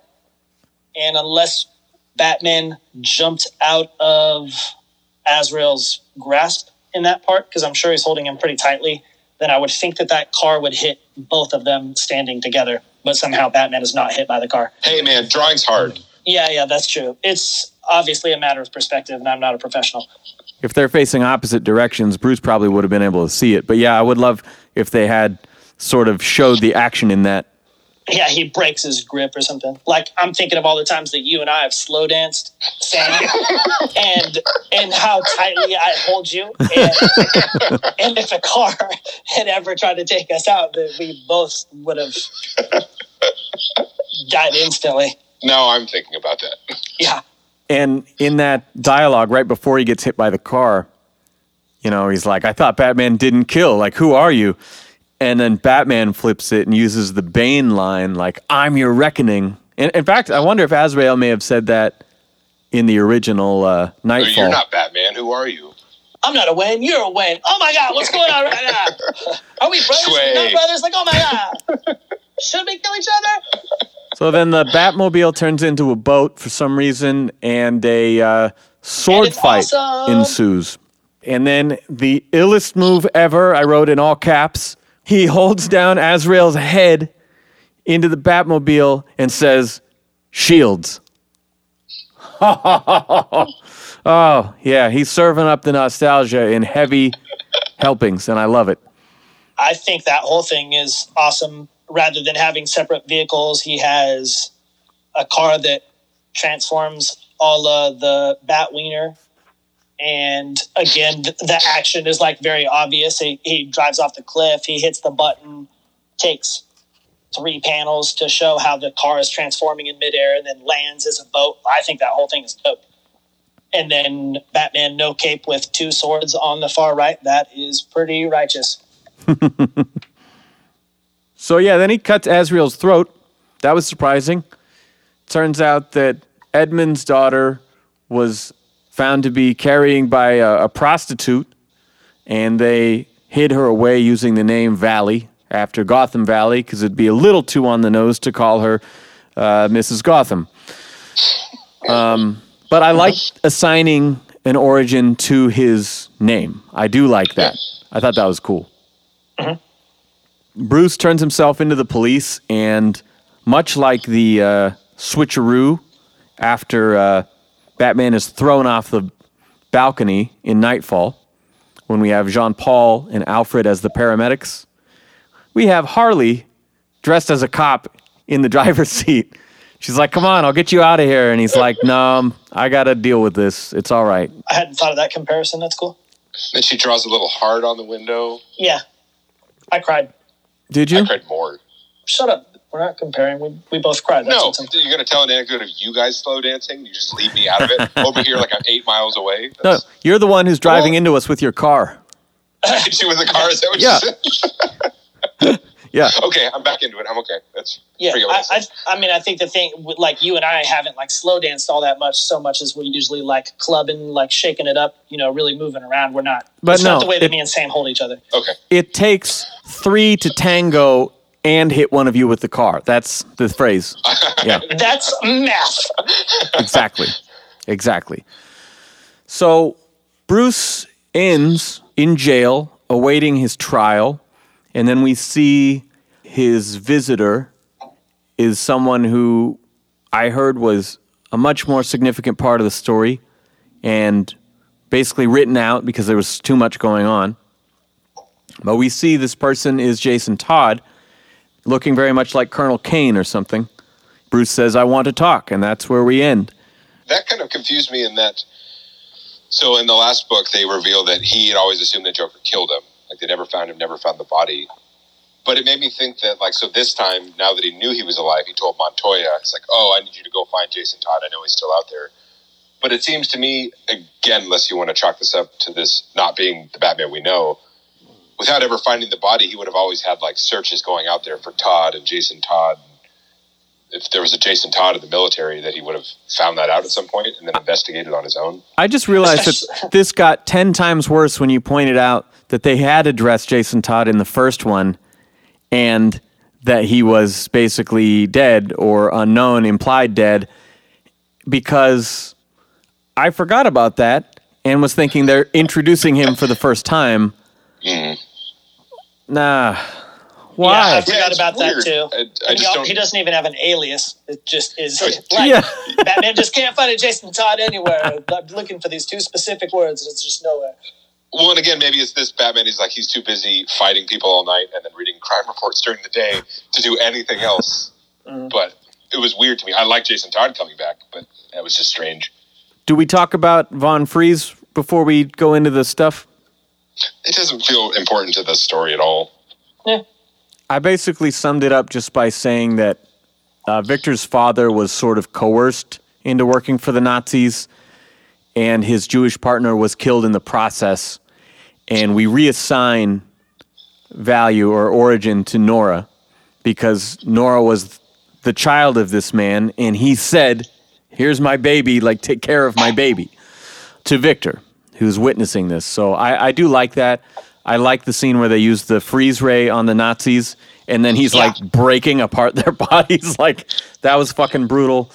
And that for some reason, as he's explaining this for the first time in front of Nora, that's how she hears about this as a grown person. So it's a strange little aside, but it was cool. And Bruce is being born in the next room.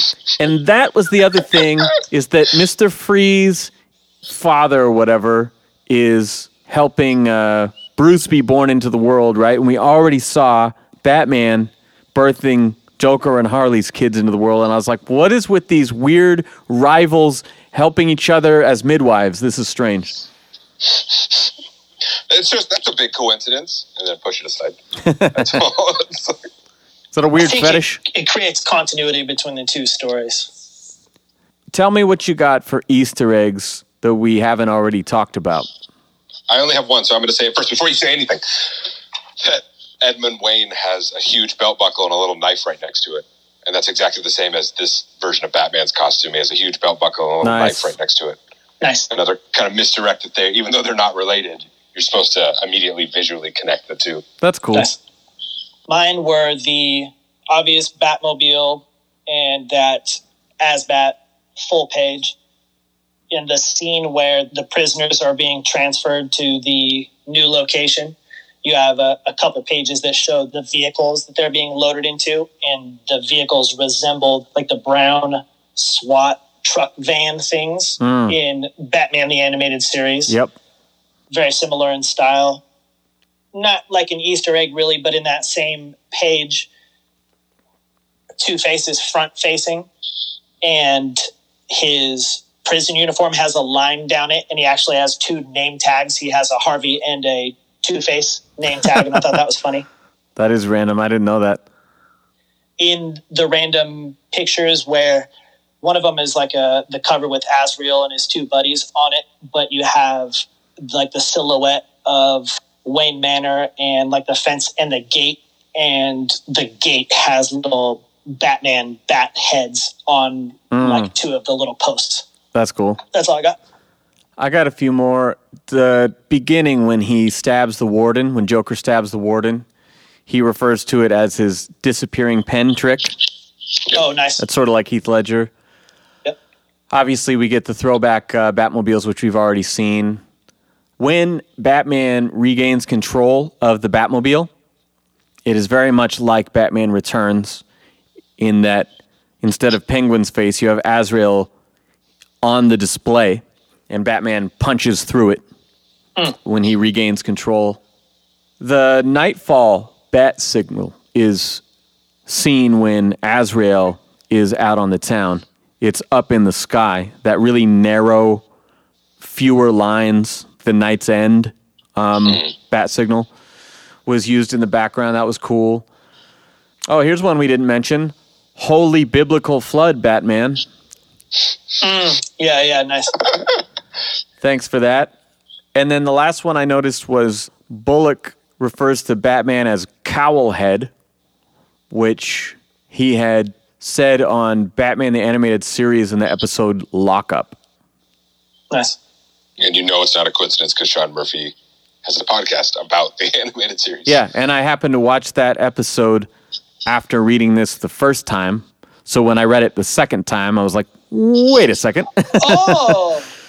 I had one picked other that I remembered, and it's kind of what you already said, how they show Batman's shadow as Batman. When Bruce is in the cell meeting Jason Todd, his first shadow is a regular shadow, and then it's Batman after that. And then when you see both of their shadows are reflected on the wall as Batman and Robin. Nice. Mm-hmm. And he's like Robin as a little guy, and he's Batman big body. Pros? I kind of did a pirate backstory. Yeah, more swashbucklers. That's what I'm looking for. You're being sincere, though, right? Not really. I didn't dislike. I was just interrupting him to say the thing you would dislike the most. Okay. More fencing, more rapiers. I need more unexplained ghost stories. Mine is just little bullet points because in a lot of ways, this is just everything that I liked about White Knight. Just more of it and a little bit different, but pretty much all in regards to the art. It had a big adventure story, but it didn't have like the whole slew of all the like the Rogues Gallery huge battle finale thing at the end. It did, but the battle was more of a two-person personal thing. But it still felt like a big adventure story to me once you included all those elements from the past. So I wrote big adventure story plus the past action.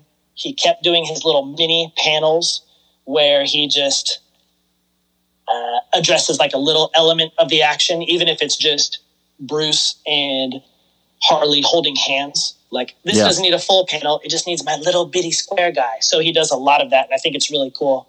The speed lines I love the design on his Bat bike. I love the Asbat suit redesign. I was kind of blown away in this one by all of his detailed tech elements, but the cityscape, the vehicles, the chance to draw random pirate ships. So, like, here's this, period piece, multi-sailed boat is awesome. The detail on the weapons, like the firearms, the pairing of him and Matt Hollingsworth is just perfect for them. And for the first time, thinking about it slightly differently, after we finished reading Long Halloween and Dark Victory, and my whole thing was kind of like sale to art, and I don't really know how I feel about it, but by the time I got to the end, after hearing Sale's justification, like, this is just what I like. I like thin lines and I like black shapes, and I like the contrast. Yeah. And I realized that Murphy is doing his version of the same thing. Totally. Like, all of his incredibly, like, linear, super thin line backgrounds and stuff, and then the dark shapes. It's just kind of two versions of the same thing. And so, again, I was like, yeah, okay, that's cool. I can be more accepting of stuff in general, but this doesn't make me want anything but more of this stuff. Yeah, totally. I love the Azrael batsuit. That is the coolest thing. I mean, like we talked about before, the original one's awesome.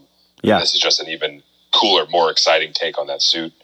And overall, just the dynamic of Azrael as a replacement for Batman and as vengeance towards Batman in this story, it's really, really good. I like that it focused less on the Joker and more on that. Yeah. And as you said, with Sean Murphy's, just the way he draws Gotham, the whole setting for the scene where Azrael takes out Gordon, the way that is where it's like they're on a city street outside of a bar, but that alley overlooks like a 20-foot drop into another alley somewhere else. But it wasn't like the Joker scene where he gets shot, where, like, I believe that this was a space that exists. It's just all crammed in and multi-layered and really good scale. Or the shots of when Bruce is diving in the bay, of Gotham in the background illuminated, and then just the hills around the reservoir. Really, really nice.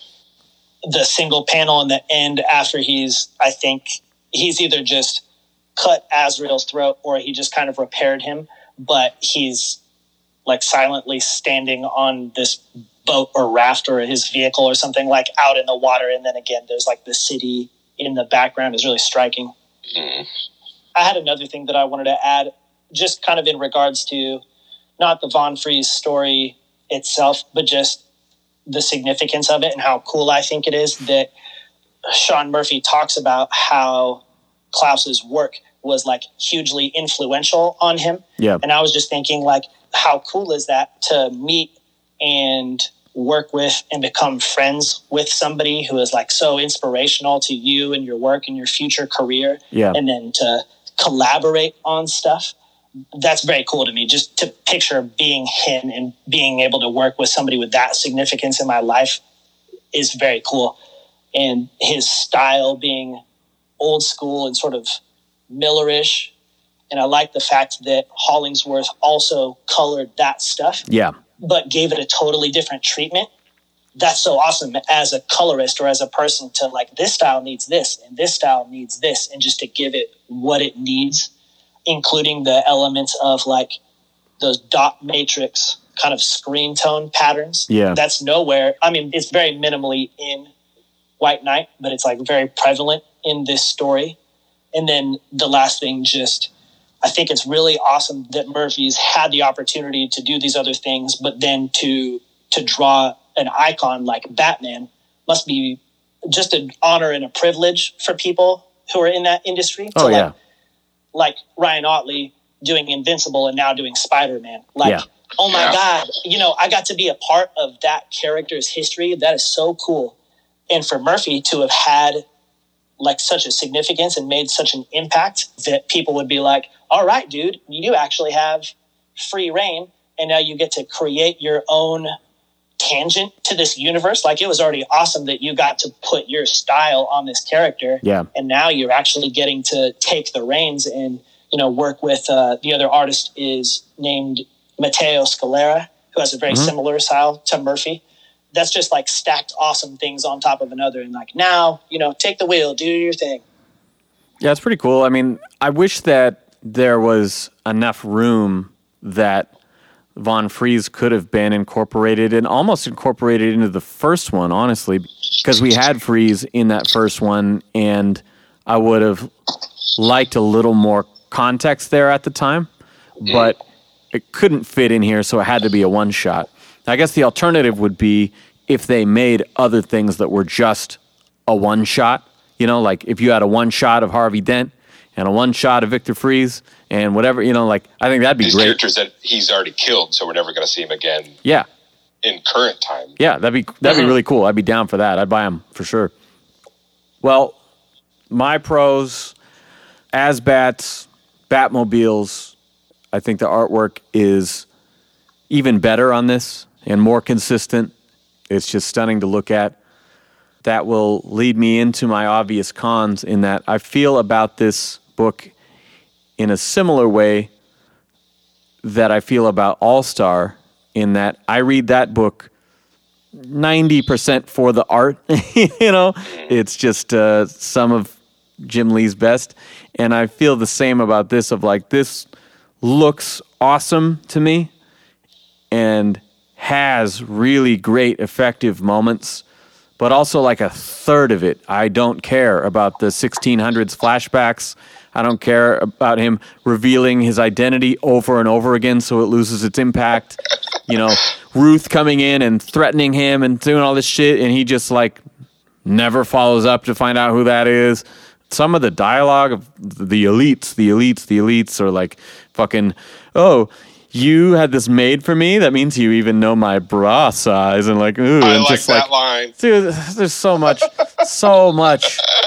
about the writing that I just could not get into at all. He's the world's greatest detective. No, he's just staring at her rack all day long. I know, but he knows, you know, he knows stuff. He's smart. It's just, I don't know. It's beautifully drawn, but there's just a litany of things wrong with the writing, in my opinion. You guys? Basically the same as you. It's bogged down, but I think I benefited from that first time reading it, like without taking notes or doing anything, just reading it, because I can just kind of power through those other sections and absorb them, but then kind of sit longer on the stuff that I did like. It's overwrought in a lot of ways, and the writing can be a little weird, but I love that bra size line. I really like that. That's so funny. I love two lines. Abortions, and I love bra Yeah. The two lines I thought you would hate were your favorites. I like it because it's the Batman Harley meet cute romance subplot, which I'm all for.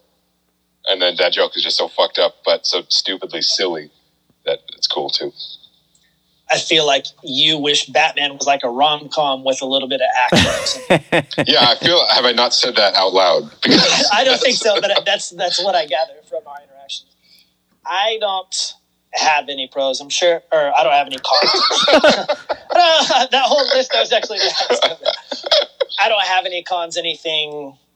It's like not even on my radar. I don't care. I had so much fun looking at it and reading it that the other stuff does not register to me. That's great. I remember when you texted me that you had finished reading it, and you're like, oh my God, this shit is so fucking cool. And you started listing off literally the things I hate about it. And I was like, well, I'm going to save this for the conversation that we record. But I'm glad you like it, because again, sometimes I'm like, well, I think this stuff's cool and worth talking about. Hopefully they like it. And the fact that you liked it way more than me, and I still enjoyed it the second time, was like, all right, cool. I don't resent you for making me watch that stupid Robin episode. It's okay to talk about things you don't like. Yeah, I remember specifically you in the beginning talking about the good and the bad and how this was all about all of it. I still resent you for the Robin's Reckoning comments. That's cool. You don't have to hold that against me, Ben, but I am going to hold yourself against you. Trifecta. Detective stuff. What do we got? More flashlight action and digging around for bones. Oh, I like that panel a lot too, where they give it like the hot green treatment, but it's like an X-ray that we're getting to see or something. Like him above ground with the skeleton below ground. That's very cool. You see her little twin skeletons in her abdomen. Yeah, that's true. Oh my God. Yeah, spoiler. It's a lot of bones in there. I had that he solves the case incorrectly. Yeah. There's a lot of little people tell him the answer over and over. Because he's like, Yeah. I already know everything there is to know about this Joker. And he's like, do you, though? Well, that's what you think. I won't correct you, but Murphy integrates a lot of the little mini panels to be like Batman's watching a video and he notices Azrael's pin or something. Yeah, the crest. Like he's taking note of stuff. There's a lot of little things like that. I noticed that cool tech stuff that he would do, like the backup tracking devices or disabling the GTO's cars and little things like that are, I mean, it's sort of gadgetry, but it's also him thinking multiple steps ahead. Yeah, he's picturing out the scenario and stuff, and he's making moves as it plays out. I thought the whole early on interrogation and investigation of the warden was pretty detective-y. That's Both true. Him, like, pressing him, like, where did this happen? Oh, because the blood splatter on this is completely wrong. It would be all over the walls in here. And, like, that was very detective. That's true. Yeah, and that was a scene where Gordon wasn't having any luck, and he came in and was able to actually get him to talk without really doing much. You know, I like that. Mm-hmm. Or the scuba diving in the reservoir is like him physically working as a detective to go and scope that stuff out. Yeah, definitely. We don't get to see a lot of scuba diving Batman. Ninja? Except in action figures. Yeah, every single fight with Azrael is like... Yeah. I mean, he doesn't win every, like, aspect of those fights, but his ability to hang on and ultimately win. Yeah, and I still think the coolest move ever was that Shields move. Yeah. I like that he slit his throat. That's crazy for Batman to cut someone's throat. They make some very bold choices in this. He slits Azrael's throat. I mean, they killed Gordon. They killed Joker. Like, they killed the whole Rogues Gallery. I mean, holy fucking shit. You know, it's like him going, well, I never thought I'd get to do a sequel. I'll probably never get to do one after this. Let's just fucking go for it, you know? Yeah. I killed the whole universe off. Follow that up. Trauma? Yeah, I mean, it's kind of like with White Knight, where it's not so much about his parents' death, but it's just the burden he's placed on himself to be the hero of the city, and that, especially this version of him, he doesn't think he's doing a very good job, and that he's not even who he thought he was. Instead, it just is his persona, and you're seeing how it dictates his thoughts and his actions. But I do think that Murphy does a good job. He looks very somber to me a lot of times when you see him without his mask on. He doesn't look worn down. He just looks kind of devoid of stuff. His eyes look kind of sad, and his, like, a lot of his expressions are very flat. And I think that, you know, maybe that's just like where he's living in general, is just like he's just kind of in the doldrums. He's in a bad spot. Yeah, I think aside from the forced storyline about legacy being tied into this trauma thing, I think more so he is crushed by the shame and the failure of the first story, and still trying to grapple with that and understand his role at this point and what that means going forward. For sure. Cutting throats. That's his new thing. Just... Yeah. Don't shoot him. I'm going to slit his throat. Yeah. I mean, that's what he's been missing the whole time. Obviously, he needed a gun and he needed a couple of swords the whole time. And isn't that the worst time to kill someone, is like right after you go on TV and you tell everyone, hey, by the way, this is who I am, and then you decide to kill people? That is the worst order of those things. Like, fuck. I feel like if you're going to start doing that, be better to do it while it's a secret. Well, you're anonymous. Yeah. I think a lot of stuff is just changing for him really fast, and he's kind of struggling to keep up. You know, he's got to grab a sword. I don't know. Do you could change with the times? Yeah. Now we're caught up to the 1600s. Yeah. Rating? I give it a 5. I was going to give it a 5, and I think I still might, but Sam, your take on it has brought me to a little more criticism of it that I hadn't thought of. I think I'll still call it a 5 because that first time I read it, I was just on board. But I think all your criticisms are very valid. And I can understand them drawing you away from it. Wow. Thank you so much for validating my opinion. You really care. Yeah. No problem. You're welcome. That's what we're all about here on the Bat Fanatic podcast. I was like, wow. Uplifting each other. Is Ben being sincere, or is he just like placating me here? I can't tell. I won't go into detail. I sincerely believe what I just said. Yeah, it's valid. Your negativity has seeped into our souls, and you have tainted our mindset. I appreciate it. That means a lot, really. Yeah, you're welcome. Your work has affected me personally. Ben's right. It's not like the things you said aren't valid, but to me, it's just overridden by how much fun I had looking at it and reading it. Yeah, I mean, I've been there many times where it's like, yeah, we talked about a couple problems that this incarnation had, but my pros list is huge and my cons list was nothing, so I got to give it the 5. Why not? I loved it.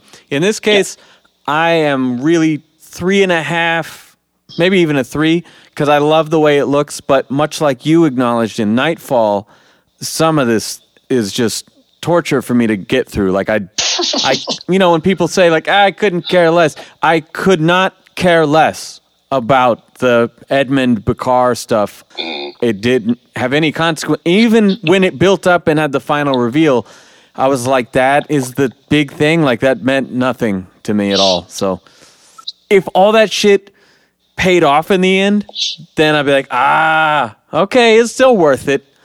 I didn't enjoy getting there. Pitch me your... you can't change anything but the twist. You can change the twist. What is the twist that makes you go like, I like this story? If all that had been going towards something that was more effective, then I would excuse it. But that's what I'm asking you to do. I want you to just... What is the way they could have twisted that and had you go like, yeah, that's really cool? What could that have led to that would have made you like it? Yeah, what would have given you a payoff to that? I just don't think it should have been there.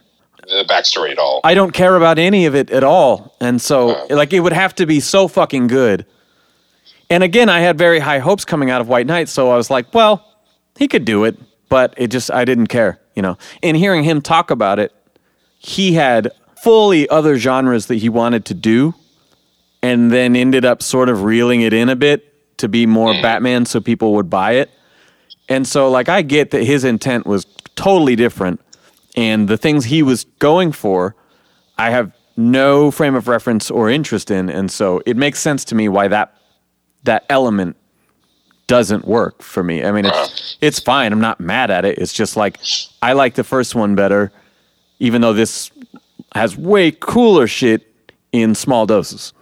I had an easier time reading this one, but again, I think it's because I'm just not a huge Joker person. Yeah. So having him not be as important or as big in this made this a more enjoyable read. I don't mind that at all. I think it was fine having him locked up and sort of be out of the picture a little bit.